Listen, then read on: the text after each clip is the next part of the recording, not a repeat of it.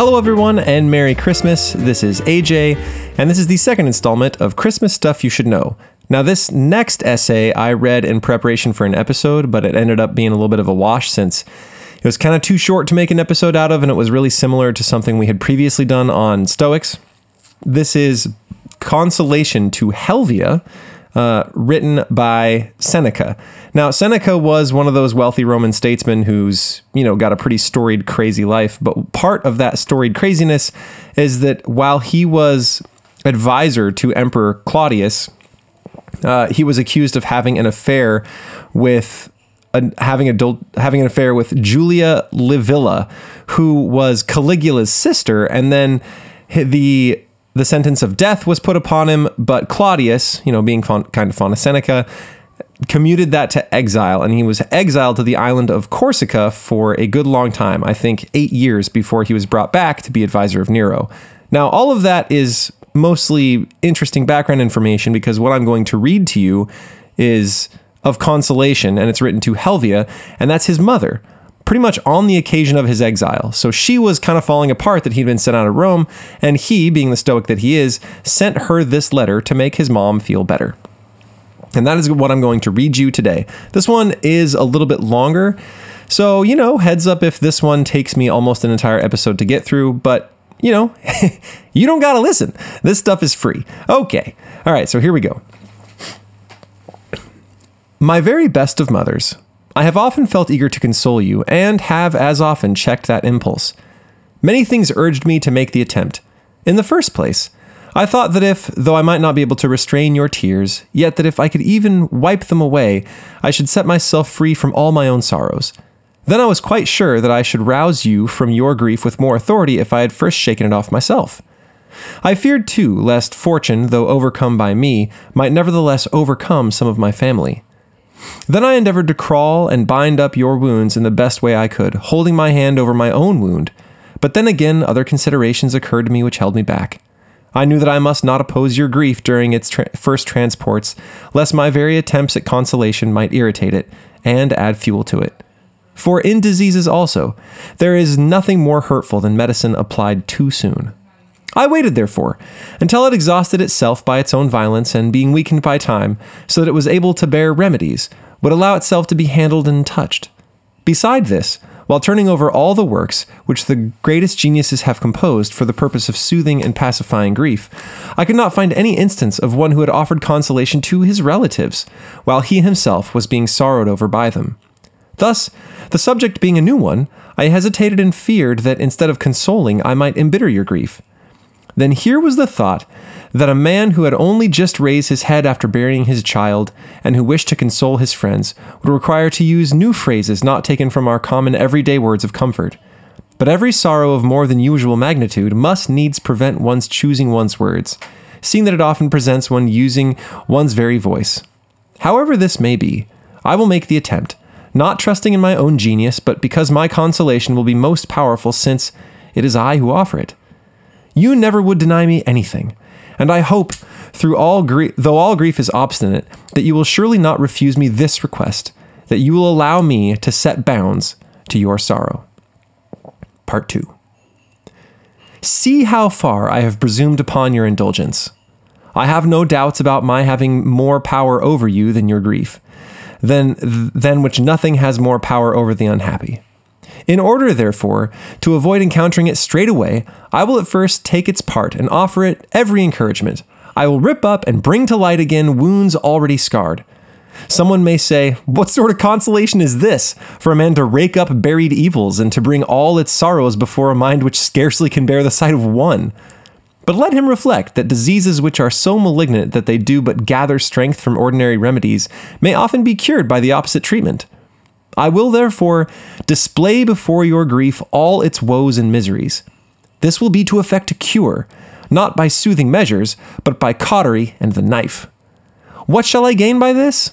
I shall make the mind that could overcome so many sorrows ashamed to bewail one wound more in a body so full of scars.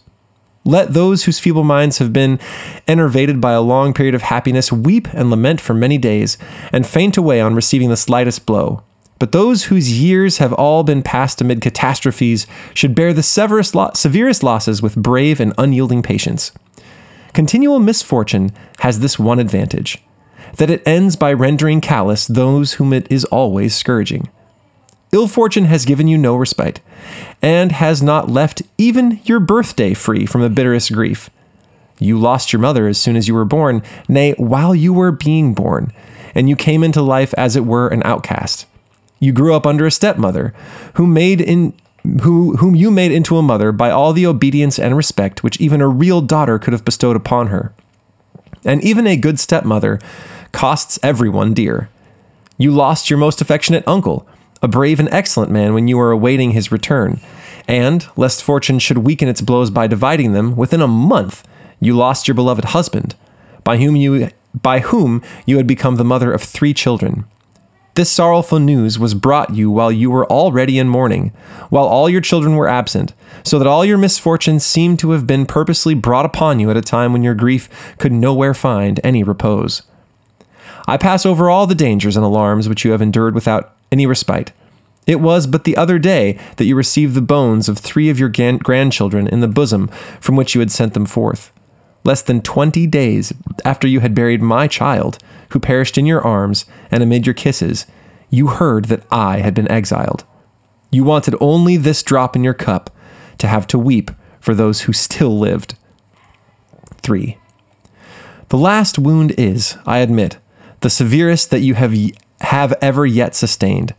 It has not merely torn the skin, but has pierced you to the very heart.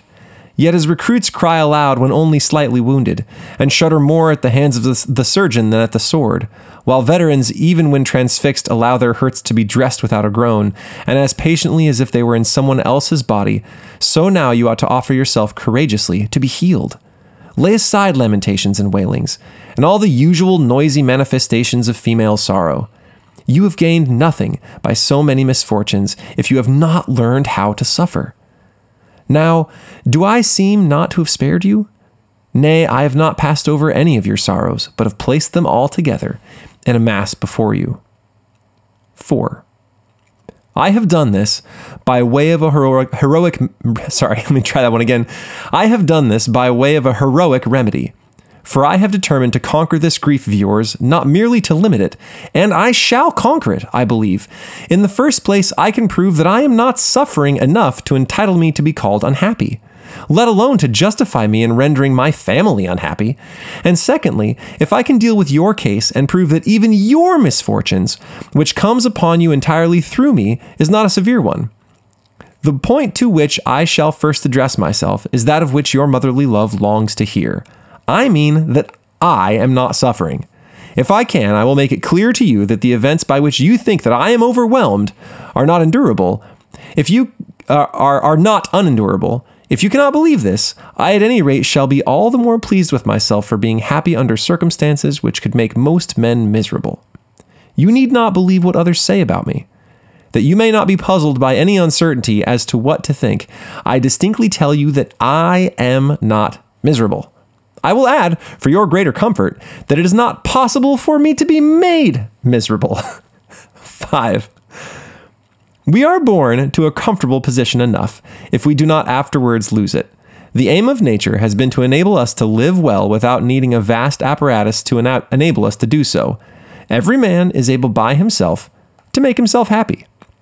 External circumstances have very little importance either for good or for evil. The wise man is neither elated by prosperity nor depressed by adversity, for he has always endeavored to depend chiefly upon himself and to derive all his joys from himself. Do I, then, call myself a wise man? Far from it, for were I able to profess myself wise, I should not only say that I was not unhappy, but should avow myself to be the most fortunate of men and to be raised almost to the level of a god. As it is, I have applied myself to the society of wise men, which suffices to lighten all sorrows, and, not being as yet able to rely upon my own strength, I have betaken myself for refuge to the camp of others, of those, namely, who can easily defend both themselves and their friends. They have ordered me always to stand as if it were on guard, and to mark the attacks and charges of fortune long before she delivers them. she is only terrible to those whom she catches unawares. He who is always looking out for her assault easily sustains it. For so also an invasion of the enemy overthrows those by whom it is unexpected. But those who have prepared themselves for the coming war before it broke out stand in their ranks fully equipped, and repel with ease the first, which is always the most furious onset. I have never trusted fortune, even when she seemed most peaceful. I have accepted all the gifts of wealth, high office, and influence which she has so bountifully bestowed on me, in such a manner that she can take them back again without disturbing me. I have kept a great distance between them and myself, and therefore she has taken them, not painfully torn them away from me. No man loses anything by the frowns of misfortune unless he has been deceived by her smiles. Those who have enjoyed her bounty as though it were their own heritage forever, and who have chosen to take precedence of others because of it, lie in abject sorrow when her unreal and fleeting delights forsake their empty childish minds, that know nothing about solid pleasure. But he who has not been puffed up by success does not collapse after failure. He possesses a mind of tried constancy, superior to the influences of either state. For even in the midst of prosperity, he has experimented upon his powers of enduring adversity. Consequently, I have always believed that there was no real good in any of these things which all men desire. I then found that they were empty, and merely painted over with artificial and deceitful dyes, without containing anything within which corresponds to their outside. I now find nothing so harsh and fearful as the common opinion of mankind threaten me with in this which is known as adversity. The word itself, owing to the prevalent belief and ideas current about it, strikes somewhat unpleasantly upon one's ears, and thrills the hearers as something dismal and accursed, for so hath the vulgar decreed that it should be. But a great many of the decrees of the vulgar are reversed by the wise. 6. Setting aside, then, the verdict of the majority, who are carried away by the first appearance of things, and the usual opinion about them, let us consider what is meant by exile, clearly a changing from one place to another. That I may not seem to be narrowing its force and taking away its worst parts, I must add that this changing of place is accompanied by poverty, disgrace, and contempt. Against these I will combat later on. Meanwhile, I wish to consider what there is unpleasant in the mere act of changing one's place of abode. It's unbearable, men say, to lose one's native land. Look, I pray you, on the vast crowds, for whom all the countless roofs of Rome can scarcely find shelter. The greater part of those crowds have lost their native land. They have flocked hither from their country towns and colonies, and in fine from all parts of the world. Some have been brought by ambition, some by the exigencies of public office, some by being entrusted with embassies, some by luxury which seeks a convenient spot, rich in vices, for its exercise, some by their wish for a liberal education, others by a wish to see the public shows. Some have been led hither by friendship, some by industry, which finds here a wide field for the display of its powers. Some have brought their beauty for sale, some their eloquence. People of every kind assemble themselves in Rome, which sets a high price both upon virtues and vices. Bid them all to be summoned to answer their names, and ask each one from what home he has come. You will find that the greater part of them have left their own abodes, and journeyed to a city which, though great and beauteous beyond all others, is nevertheless not their own. Then leave this city, which may be said to be the common property of all men, and visit all other towns. There is not one of them which does not contain a large proportion of aliens. Pass away from those whose delightful situation and convenient position attracts many settlers.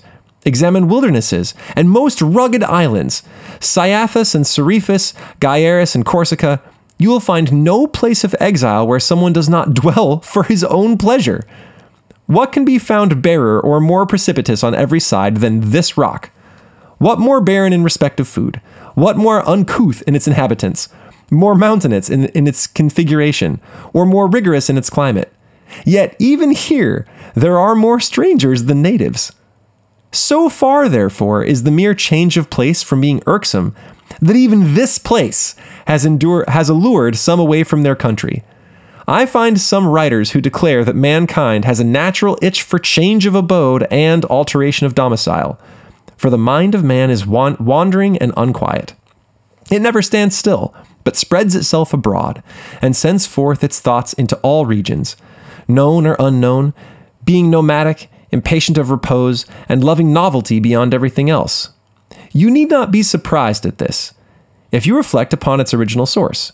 It is not formed from the same elements as the heavy and earthly body, but from heavenly spirit. Now heavenly things are by their nature always in motion, speeding along and flying with greatest swiftness. Look at the luminaries which light the world. None of them stand still. The sun is perpetually in motion and passes from one quarter to another, and although he revolves with the entire heaven, yet nevertheless he has a motion in the contrary direction to that of the universe itself, and passes through all the constellations without remaining in any. His wandering is incessant, and he never ceases to move from place to place. All things continually revolve, and are forever changing. They pass from one position to another in accordance with the natural and unalterable laws. After they have completed a certain circuit in a fixed space of time, they begin again the path which they had previously trodden. Be not surprised, then, if the human mind, which is formed from the same seeds as the heavenly bodies, delights in changing and wandering, since the divine nature itself either takes pleasure in constantly exceeding swift motion, or perhaps even preserves its existence thereby. 7. Come now, turn from divine to human affairs. You will see that whole tribes and nations have changed their abodes. What is the meaning of Greek cities in the midst of barbarous districts, or of the Macedonian language existing among the Indians and the Persians? Scythia and all that region, which swarms with wild and uncivilized tribes, boasts, nevertheless, Achaean cities along the shores of the Black Sea. Neither the rigors of eternal winter, nor the character of men as savage as their climate has prevented people migrating thither. There is a mass of Athenians in Asia Minor. Miletus has sent out into various parts of the world citizens enough to populate 75 cities. The whole coast of Italy, which is washed by the lower sea, is a part of what was once Greater Greece. Asia claims the Tuscans as her own. There are Tyrians living in Africa, Carthaginians in Spain. Greeks have pushed in among the Gauls, and Gauls among the Greeks. The Pyrenees have proved no barrier to the Germans. Human caprice makes its way through pathless and unknown regions. Men drag along with them their children, their wives, and their aged and worn-out parents. Some have been tossed hither and thither by long wanderings until they have become too wearied to choose an abode, but have settled in whatever place was nearest to them. Others have made themselves masters of foreign countries by force of arms. Some nations, while making for parts unknown, have been swallowed up by the sea. Some have established themselves in the place in which they were originally stranded by utter destitution. Nor have all men had the same reasons for leaving their country and for seeking a new one. Some have escaped from their cities when destroyed by hostile armies, and having lost their own lands, have been thrust upon those of others. Some have been cast out by domestic quarrels. Some have been driven forth in consequence of an excess of population in order to relieve the pressures at home. Some have been forced to leave by pestilence, or frequent earthquakes, or some unbearable defects of a barren soil. Some have been seduced by the fame of a fertile and overpraised clime. Different people have been led away from their homes by different causes. But in all cases, it is clear that nothing remains in the same place in which it was born. The movement of the human race is perpetual. In this vast world, some changes take place daily. The foundations of new cities are laid, new names of nations arise, while the former ones die out or become absorbed by more powerful ones. And yet, what else are all these general migrations but the banishment of whole peoples? Why should I lead you through all these details? What is the use of mentioning Antenor, the founder of Padua, or Evander, who established his kingdom of Arcadian settlers in the banks of the Tiber, or Diomedes and the other heroes, both victors and vanquished, whom the Trojan War scattered over lands which were not their own? It is a fact that the Roman Empire itself traces its origin back to an exile as its founder, who, fleeing from his country after its conquest, with what few relics he had saved from the wreck, had been brought to Italy by hard necessity and fear of his conqueror, which bade him seek distant lands. Since then, how many colonies has this people sent forth into every province? Wherever the Roman conquers, there he dwells. These migrations always found people eager to take part in them, and veteran soldiers desert their native hearths and follow the flag of the colonists across the sea. The matter does not need illustrations by any more examples. Yet I will add one more, which I have before my eyes. This very island has often changed its inhabitants, not to mention more ancient events which have become obscure from their antiquity. The Greeks who inhabit Marseille at the present day, when they left Phocaea,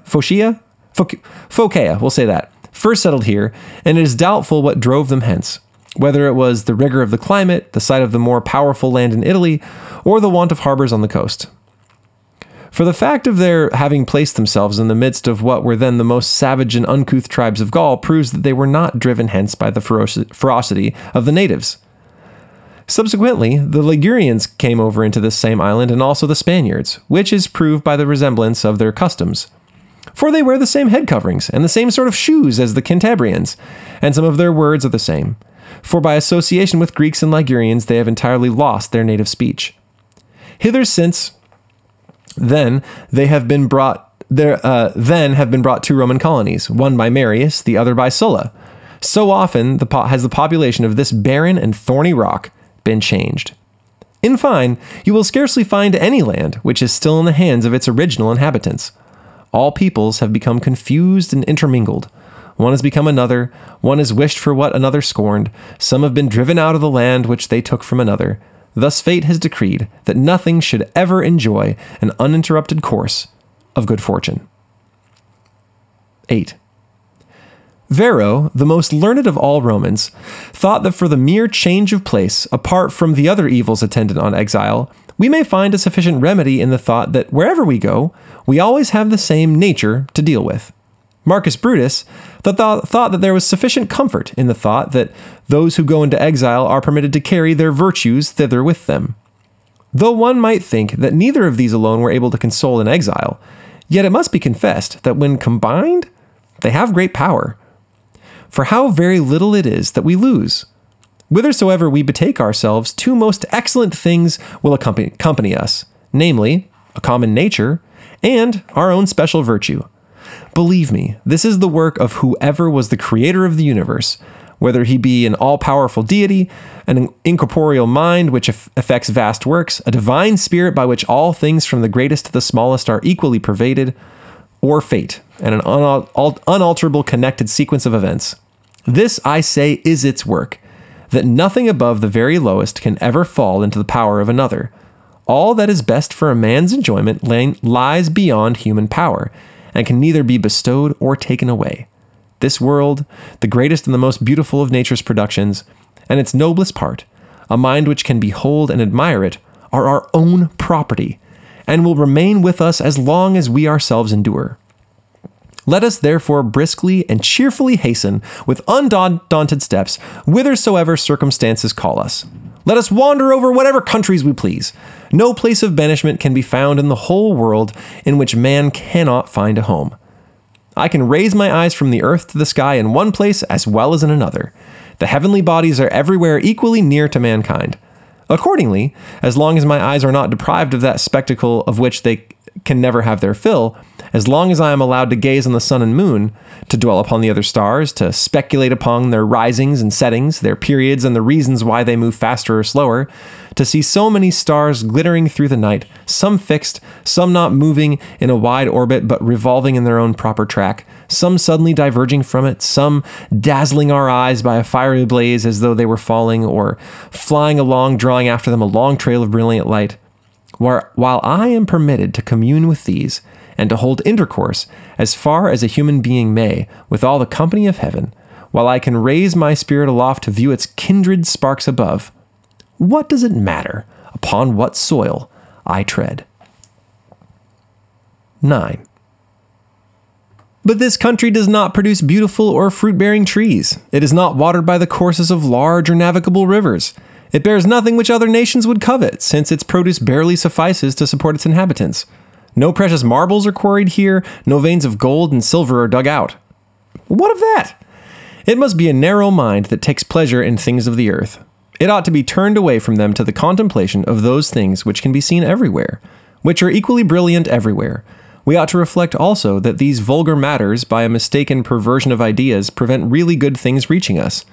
The further men stretch out their porticos, the higher they raise their towers, the more widely they extend their streets, the deeper they sink their retreats from the heats of summer, the more ponderous the roofs which they cover their banqueting halls, the more there will be to obstruct their view of heaven. Fortune has cast you into a country in which there is no lodging more splendid than a cottage. You must indeed have a poor spirit, and one which seeks low sources of consolation, if you endure this bravely because you have seen the cottage of Romulus. Say rather, should that lowly barn be entered by the virtues, it will straightway become more beautiful than any temple, because within it will be seen justice, self-restraint, prudence, love, a right division of all duties, a knowledge of all things on earth and in heaven. No place can be narrow if it contains such a company of the greatest virtues. No exile can be irksome in which one can be attended by all these companions.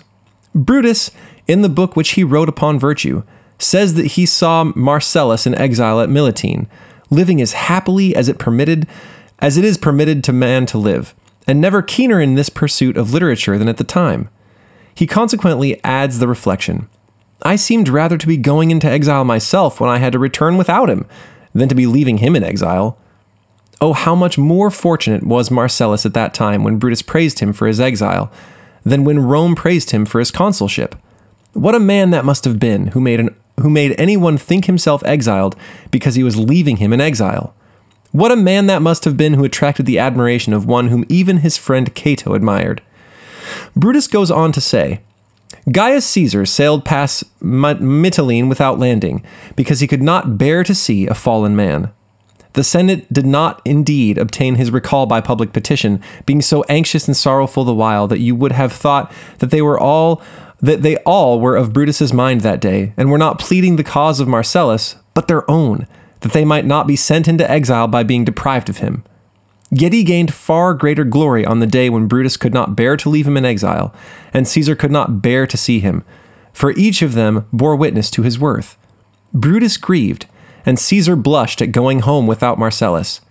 Can you doubt that so great a man as Marcellus frequently encouraged himself to endure his exile patiently in some such terms as these? The loss of your country is no misery to you. You have so steeped yourself in philosophic lore as to know that all the world is the wise man's country. What? Was not this very man who banished you absent from his country for 10 successive years? He was, no doubt, engaged in the extension of the empire, but for all that he was absent from his country. Now see how his presence is required in Africa, which threatens to rekindle the war, in Spain, which is nursing up again the strength of the broken and shattered opposite faction, in treacherous Egypt, in fine, in all parts of the world, for all are watching their opportunity to seize the empire at a disadvantage. Which will he go meet first? Which part of the universal conspiracy will he first oppose? His victory will drag him through every country in the world. Let nations look up to him and worship him. Do thou live satisfied with the admiration of Brutus. 10. Marcellus then nobly endured his exile, and his change of place made no change in his mind, even though it was accompanied by poverty, in which every man who has not fallen into the madness of avarice and luxury, which upset all our ideas, sees no harm. Indeed, how very little is required to keep a man alive, and who that has any virtue whatever will find this fail him? As for myself, I do not feel that I have lost my wealth, but my occupation. The wants of the body are few. It wants protection from the cold, and the means of allaying hunger and thirst. All desires beyond these are vices, not necessities. There is no need for prying into all the depths of the sea, for loading one's stomach with heaps of slaughtered animals, or for tearing up shellfish from the unknown shore of the furthest sea. May the gods and goddesses bring ruin upon those whose luxury transcends the bounds of an empire which is already perilously wide. They want to have their ostentatious kitchens supplied with game from the other side of the Phasis, and though Rome has not yet obtained satisfaction from the Parthians, they are not ashamed to obtain birds from them. They bring together from all regions everything known or unknown, to tempt their fastidious palate. Food, which their stomach, worn out with delicacies, can scarcely retain, is brought from the most distant ocean. They vomit that they may eat, and eat that they may vomit, and do not even deign to digest the banquets which they ransack the globe to obtain. If a man despises these things, what harm can poverty do to him?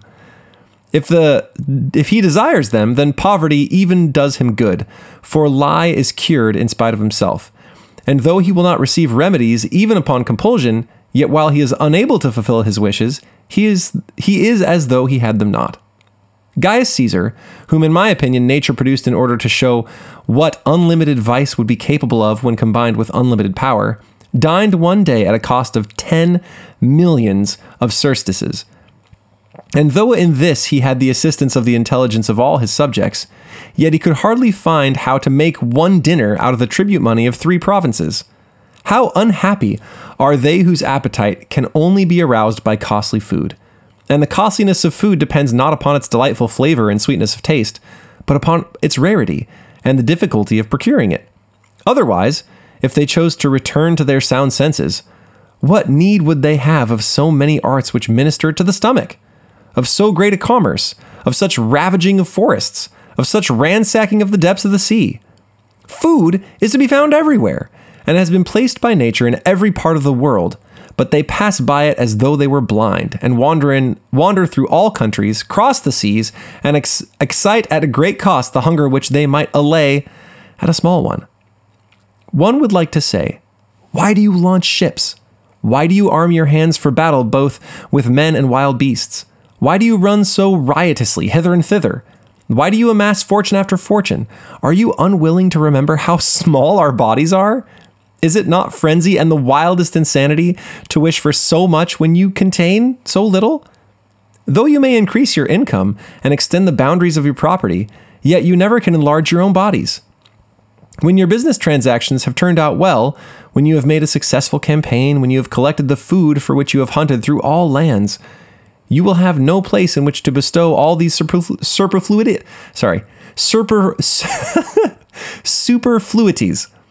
Why do you strive to obtain so much? Do you think that our ancestors, whose virtue supports our vices even to the present day, were unhappy, though they dressed their food with their own hands, though the earth was their bed, though their roofs did not yet glitter with gold, nor their temples with precious stones? And so they used then to swear with scrupulous honesty by earthenware gods. Those who called these gods to witness would go back to the enemy for certain death rather than break their word. Do you suppose that our dictator who granted an audience to the ambassador of the Samnites, while he roasted the commonest food before the fire himself, with that very hand with which he had so often smitten the enemy, and with which he had placed his laurel wreath upon the lap of Capitolian Jove, enjoyed life less than the Aspicius who lived in our own days, whose habits tainted the entire century, who set himself up as a professor of gastronomy in that very city from which philosophers once were banished as corrupters of the youth? It is worthwhile to know his end. After he had spent 100 millions of sesterces on his kitchen, and had wasted on each single banquet a sum equal to so many presents from the reigning emperors, and the vast revenue which he drew from the capital being overburdened with debt, he then for the first time was forced to examine his accounts. He calculated that he would have 10 million left of his fortune, and as though he would live a life of mere starvation on 10 millions, put an end to his life by poison. How great must the luxury of that man have been, to whom 10 millions signified want? Can you think after this that the amount of money necessary to make a fortune depends upon its actual extent rather than the mind of its owner? Here was a man who shuddered at the thought of a fortune of 10 million sesterces and escaped by poison from a prospect which other men pray for. Yet for a mind so diseased, that last draught of his was the most wholesome. He was really eating and drinking poisons when he was not only enjoying, but boasting of his enormous banquets, when he was flaunting his vices, when he was causing his country to follow his example, when he was inviting youths to imitate him, albeit youth is quick to learn evil without being provided with a model to copy. This is what befalls those who do not use their wealth according to reason, which has fixed limits, but according to vicious fashion, whose caprices are boundless and immeasurable. Nothing is sufficient for covetous desire, but nature can be satisfied even with scant measure. The poverty of an exile, therefore, causes no inconvenience, for no place of exile is so barren as not to produce what is abundantly sufficient to support a man. Okay, we're about halfway through, and I think I'm going to stop there because my voice is just about cooked. And we're pushing some time limits here. So part 2 is going to come next week. I will read 11 through 20 and finish off this letter from Seneca to his mom. So I think it's fun when he talks about the sun as moving. We kind of seem to think it stands still, but hey, it's still floating through space, right? It's still on the move, just not in the way that he thought. And I love his talking about the guy who drank poison because he had wasted all his money on giant banquets. That's kind of fun. Those are fun times. Okay, so this has been Christmas Stuff You Should Know with me, your host, AJ Hannenberg, and we'll be back with more episodes in the new year. Until then, you can enjoy a couple more essays read by me whenever I find the time to do it. So, okay, signing off. Have a great day. Merry Christmas.